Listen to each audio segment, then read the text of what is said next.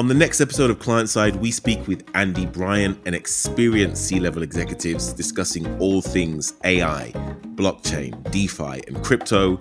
This one is not to be missed. This is about 2013, and by then I'd worked in finance, I'd worked in engineering, so I had this multidisciplinary knowledge. I picked up the Bitcoin white paper, and when I read it, it was kind of just a massive turning point in my life. I read it and I was just like, oh my God, this is a big deal. This is going to be very, very important. Over the years, it's kind of the narrative of what it is, what it isn't, does sort of evolve.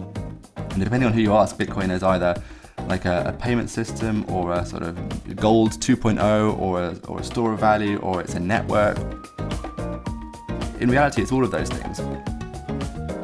But if I was to summarize it in one line, I would say Bitcoin is a global, apolitical, decentralized store of value which allows you to send value from anywhere in the world to anywhere else, like peer-to-peer, without the need to use an intermediary or like a centralized banking institution.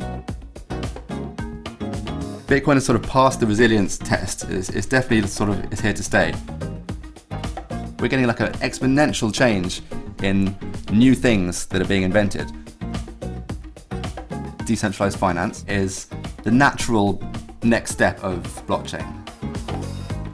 I don't think people quite realize how quickly this is going to change things and how quickly finance is going to evolve after this flashpoint, which has happened in the last 12 months. This is going to disrupt so many industries, and no one wants to be the one that misses the boat